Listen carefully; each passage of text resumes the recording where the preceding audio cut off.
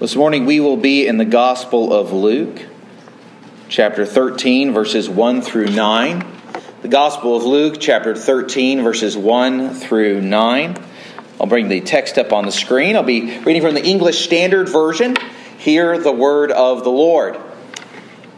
There were some present at that very time who told Jesus about the Galileans whose blood Pilate had mingled with their sacrifices.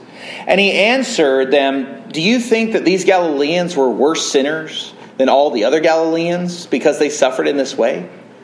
No, I tell you, but unless you repent, you will all likewise perish. Or those 18 on whom the Tower of Siloam fell and killed them, do you think that they were worse offenders than all others who lived in Jerusalem? No, I tell you, but unless you repent, you will all likewise perish." And he told this parable. A man had a fig tree planted in his vineyard, and he came seeking fruit on it and found none. And he said to the vine dresser, "Look, for 3 years now I have come seeking fruit on this fig tree, and I find none. Cut it down. Why should it rise up? Why should it use up the ground?"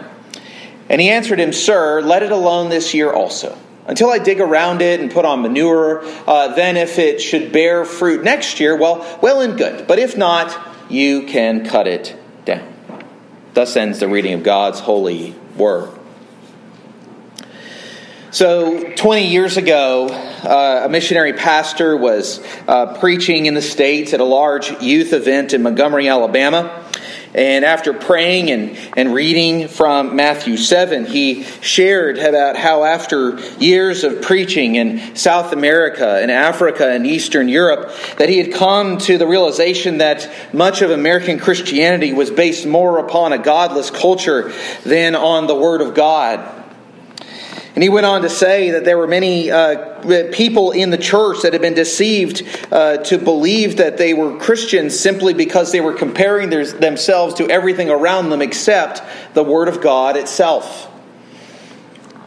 He went on to say, quote, "What you need to know is that salvation is by faith, and faith alone in Jesus Christ. And faith alone in Jesus Christ is preceded and followed by repentance, a turning away from sin, a hatred for the things that God hates, and a love for the things that God loves, a growing in holiness, and a desire not to be like the world, not to be like the great majority of American Christians, but a desire to be like Jesus Christ." And at this point, the audience of young people, of nearly 5,000 of them, break into applause and cheers. And the pastor responded, "I don't know why you're clapping. I'm talking about you. I didn't come here to get amens. I didn't come here to get applauded. I'm talking about you." That was his introduction. He preached for an hour. I thought of that sermon when I read Jesus' words here. Unless you repent, you will also, all, likewise, perish. But the question is not necessarily, why is Jesus so harsh? But the question is, why is repentance so hard? Why is true, deep-seated repentance so difficult and rare?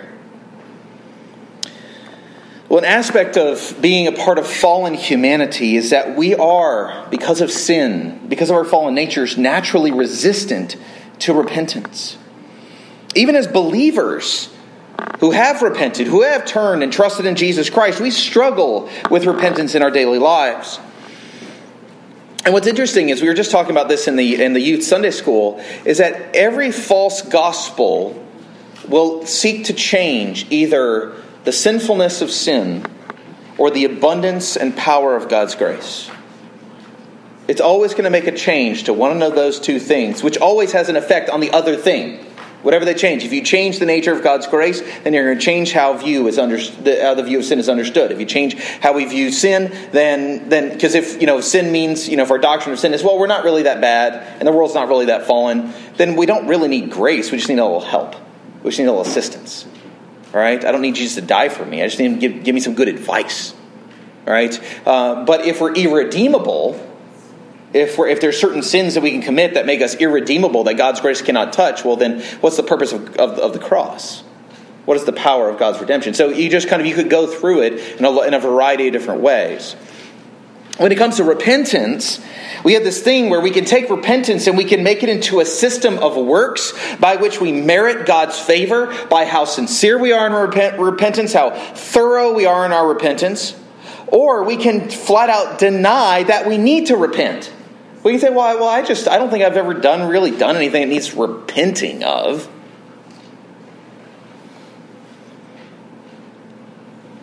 Yet both of these positions, that we make repentance a system of works or we deny that we need it, actually have the same common root. They have the same common problem, is that they separate repentance from grace.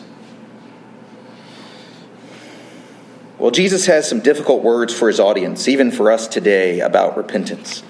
And we need to hear them. And this morning, we need to consider two things about repentance.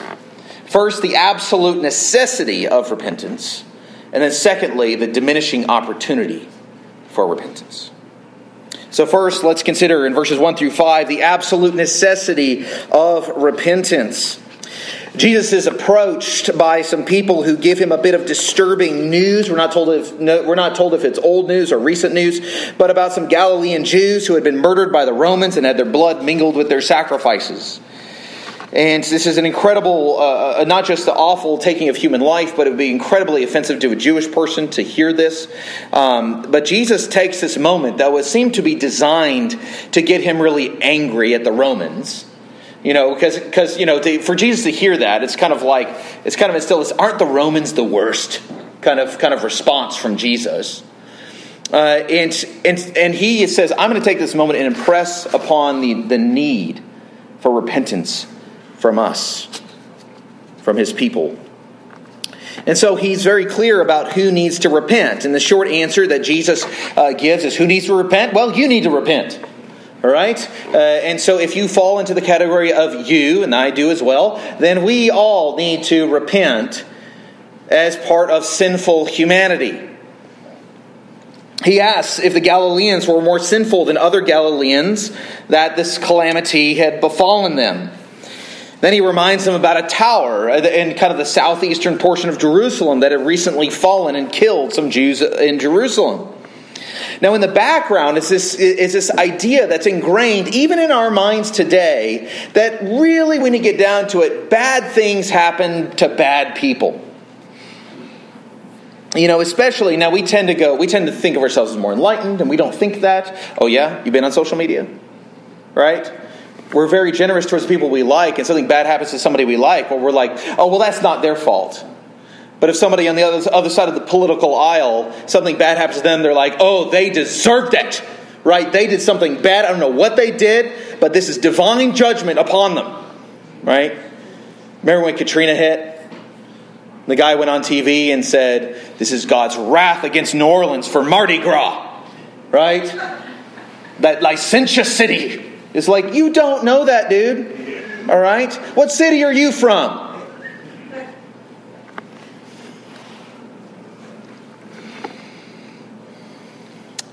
Now, to be clear, Jesus is not saying that the people who died in the tower falling or the Galileans that were slaughtered, he's not saying that they were innocent. He's just saying they weren't worse sinners than others. If we were to put it in terms today, we might say something like this. Do you think that those who died over the last few years from COVID were worse sinners that they died in this way?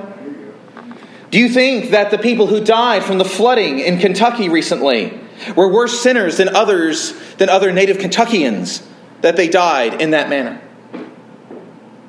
The family that we learned about, we were traveling through Kentucky, coming back home from Michigan, and we learned about a family who had 4 children, 4 small young children, swept away in the floodwaters, lost all their children in a moment. They couldn't hold on to them. Were they worse sinners that they lost their children than someone else? Jesus says no. No. But he tells us that unless we repent, we will all likewise perish. He's very clear. We all need to repent. He says it twice. There is not one of us and we're talking about fallen humanity state, fallen sinfulness. There is not one in our natural-born sinful state who will escape the judgment of God by our own goodness. In his little book on repentance, Thomas Watson, the Puritan, describes 6 different kinds of people who need to repent, and I'll give you the first 5. First, he talks about great people like kings and presidents who need to repent because of the sinfulness of their rule and their governance. He talks about notorious and flagrant sinners. The word he uses is flitigious, and who make a public show of their sin. He talks about criminals who need to repent, pretty obviously, for their crimes. Okay. Then he talks about all those civil, really moral, nice people who need to repent. The people who aren't believers, the moral atheists that we know.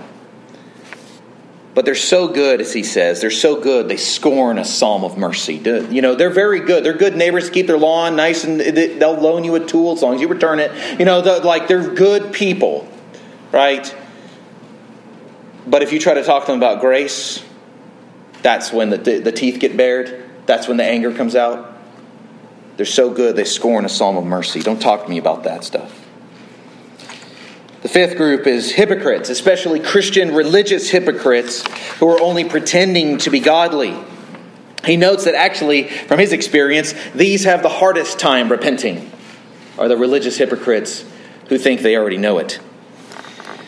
But the simple point here is that there is no one who enters into a saving relationship with God apart from repentance. There is no one who's delivered from the flood of wrath that is to come apart from repentance and faith in Jesus Christ. And this brings us to why we need to repent.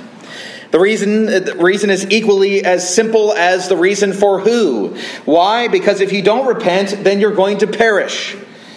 Now, Jesus doesn't mean that if you don't repent of your sins and turn to Jesus for salvation, that the Romans are going to show up at your house and murder you, or that a tower is going to fall on your head. What he means is that if one does not repent, then they will face eternal judgment, eternal death. As fallen, sinful humanity, we need to repent because we have sinned against the Lord. It's as simple as that. And we face eternal judgment for our sins, rightly so.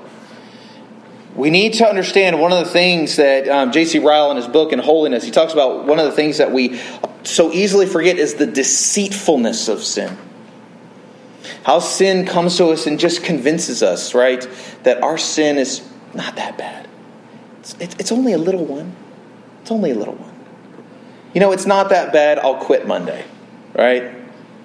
Well, I already did it. I might as well just go through the whole thing, and then I'll start fresh.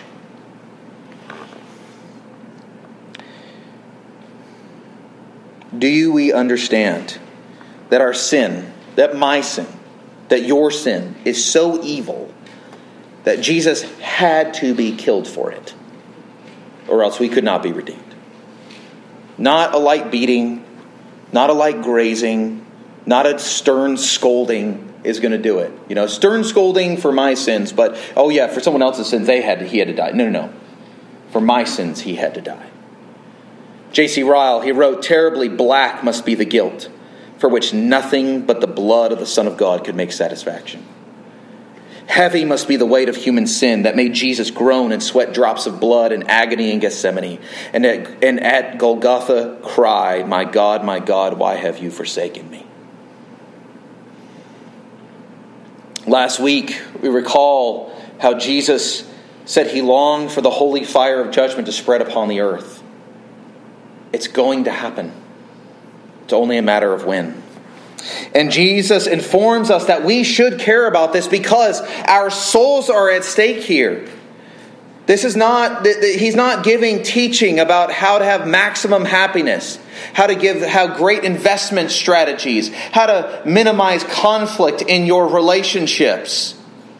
This is eternal destiny that is on the line here.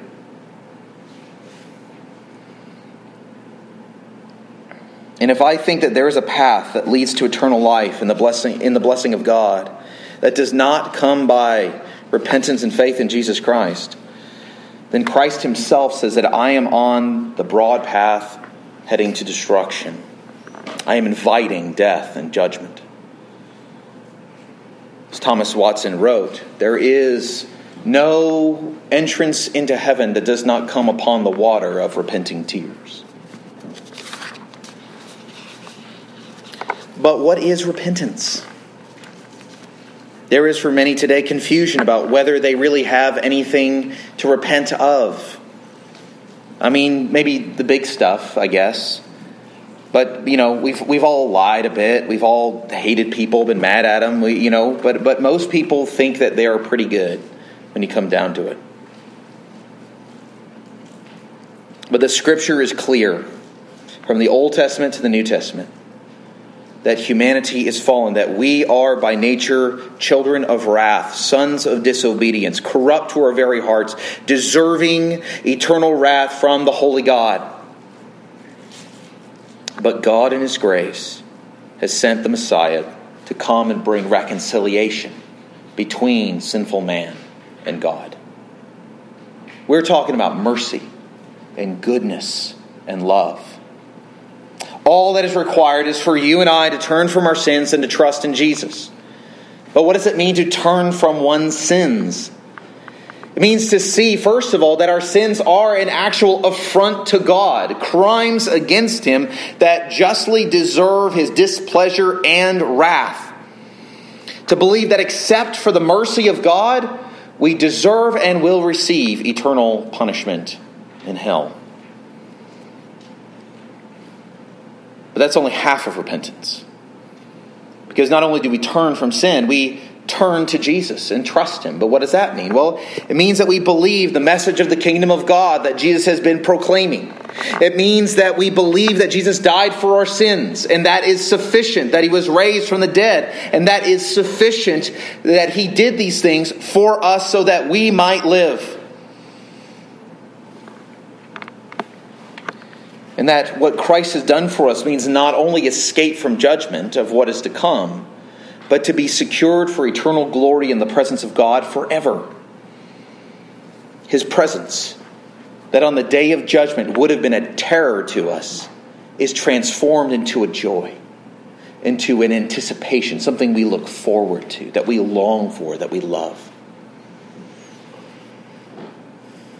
And so the repentance we're speaking of here is not kind of the daily repentance and sanctification as a part of a Christian's growth. But this is what we have historically and even is biblically referred to as the repentance that leads to life. It occurs when you confess yourself to be a sinner worthy of judgment and throw all your weight, all that you are, all that your life is upon Jesus, asking to be forgiven, pardoned, and accepted by His death for your sin. And when we stand before God in the final judgment, we need to be reminded it's not going to be our neighbors, it's not going to be our friends, it's not going to be our bosses, our family, it's not going to be social media, society, the government. These are not the ones that shall judge us for eternity.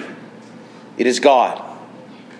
It is God who brings His wrath, but it is also God who provides His grace, provides His love. But let us not forget that our God is a consuming fire from whom there is no escape, unless we take the escape that He provides to us in Jesus Christ.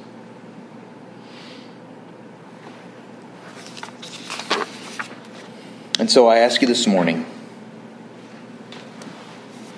have you turned from your sins and acknowledged yourself a sinner before the living God? Do you recognize that apart from His saving mercy, you deserve eternal judgment in hell forever? Is that a truth that you confess? If you're a member of the church, then the answer is yes, because that's the first member vow. Do you acknowledge yourself to be a sinner in the sight of God and justly deserving His displeasure and eternal judgment, save any act of mercy on His part? And if you're a member of our church, you have said before the congregation, before the session, before God, I do. Have you entrusted yourself to Jesus Christ as He has offered you without charge, without extra works, but by faith alone, freely in the gospel? Have you entrusted yourself to Him? Confess with your mouth that Jesus is Lord and believe in your heart that He has risen from the dead, and you will be saved. There is not one of us who can escape the necessity of repentance and faith. But do not delay, because Jesus warns about delay in a parable in verses 6 through 9. And this one is actually much shorter than the section we just went through, because the parable is very straightforward. Jesus gives a story about a barren fig tree and the guy who planted it. He's very unhappy with what it's producing. And you know, if you've ever planted a fruit-bearing tree or a vegetable-bearing tree or bush and it doesn't produce, you're like, I'm sympathetic to this. Why should it take up? Why should this, leafy but barren plant take up precious space in my garden? And this tree, this fig tree, is fully grown. It's leafy. It should be doing it, but it hasn't produced for 3 years. Now, it's not unusual for a tree to miss a year. That's okay, it happens. But 3 years running, there's a problem. Now, there's a lot of interpretations about this that are unhelpful here. I like looking at old interpretations from the first couple centuries of the church, but they get a little squirrely. They start doing all kinds of really, really deep allegory, and it just kind of goes off the rails. But and many have written about how the God the Father is the owner, and God the Son is the vine dresser, and they get really specific in the scenario that is being worked out here. And there's questions about the identity of the fig tree, and now. Given pictures from the Old Testament, basically, I would argue that we can identify the fig tree pretty much as Israel, the people of God that ought to be producing fruit, particularly of repentance and faith. But people just get really detailed with it. So interpreting parables can be tricky. But one helpful principle about interpreting parables, Jesus usually has one big point when he's making a parable. So the question is, what's the big point that he's making with the parable? And if you can figure that out, then you will be helped by the parables. Otherwise, it'll get really, really confusing, and you go into some weird places. So we ask, what is the parable about? Well, it's about a barren fig tree. And what is the parable saying about that barren fig tree? Well, the master is not happy with it. He's tired of it. He wants it not producing fruit, so he wants it cut down. The gardener suggests that he wait 1 more year. But notice, Jesus does not give us the master's response. We don't know if the master said, that's a good idea, why don't you go ahead and do that? Or the master said, no, I'm done with it, cut it down. We assume he went with the advice. We don't know. So, and I think that leads us to the understanding of what the parable is about. We don't know when the master is going to bring the axe to the tree. Judgment will fall at a time we do not know. And people often put off dealing with God until the last moments, until a big event, until something is going to happen later on. And I'll do it. I'll do it. I'll deal with the Lord. I know I should. But they put it off, and they'll put it off. But experience tells us that those who put off dealing with the Lord rarely do. It's not impossible. There are people who have come to faith late in life, running from the Lord for decade after decade after decade. It happens. And so for those of us who have loved ones in our lives who are not believers, who refuse, who don't want to talk about it, who continue to pray for them. You never know. You never know what God in His providence is going to do. Yet, that is not a reason to forego, to delay repentance, to delay going to the Lord and being reconciled to Him by the gospel. And because Jesus' point here is simple. You don't know when your time's going to come. And you don't know when the time of judgment will fall. The window of opportunity for repentance is a diminishing window. Do not delay the salvation of your own soul.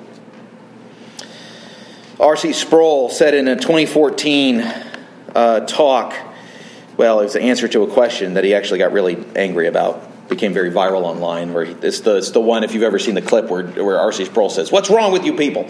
This was it. But he said one of the big problems in the church today is that we don't know who God is and we don't know who we are.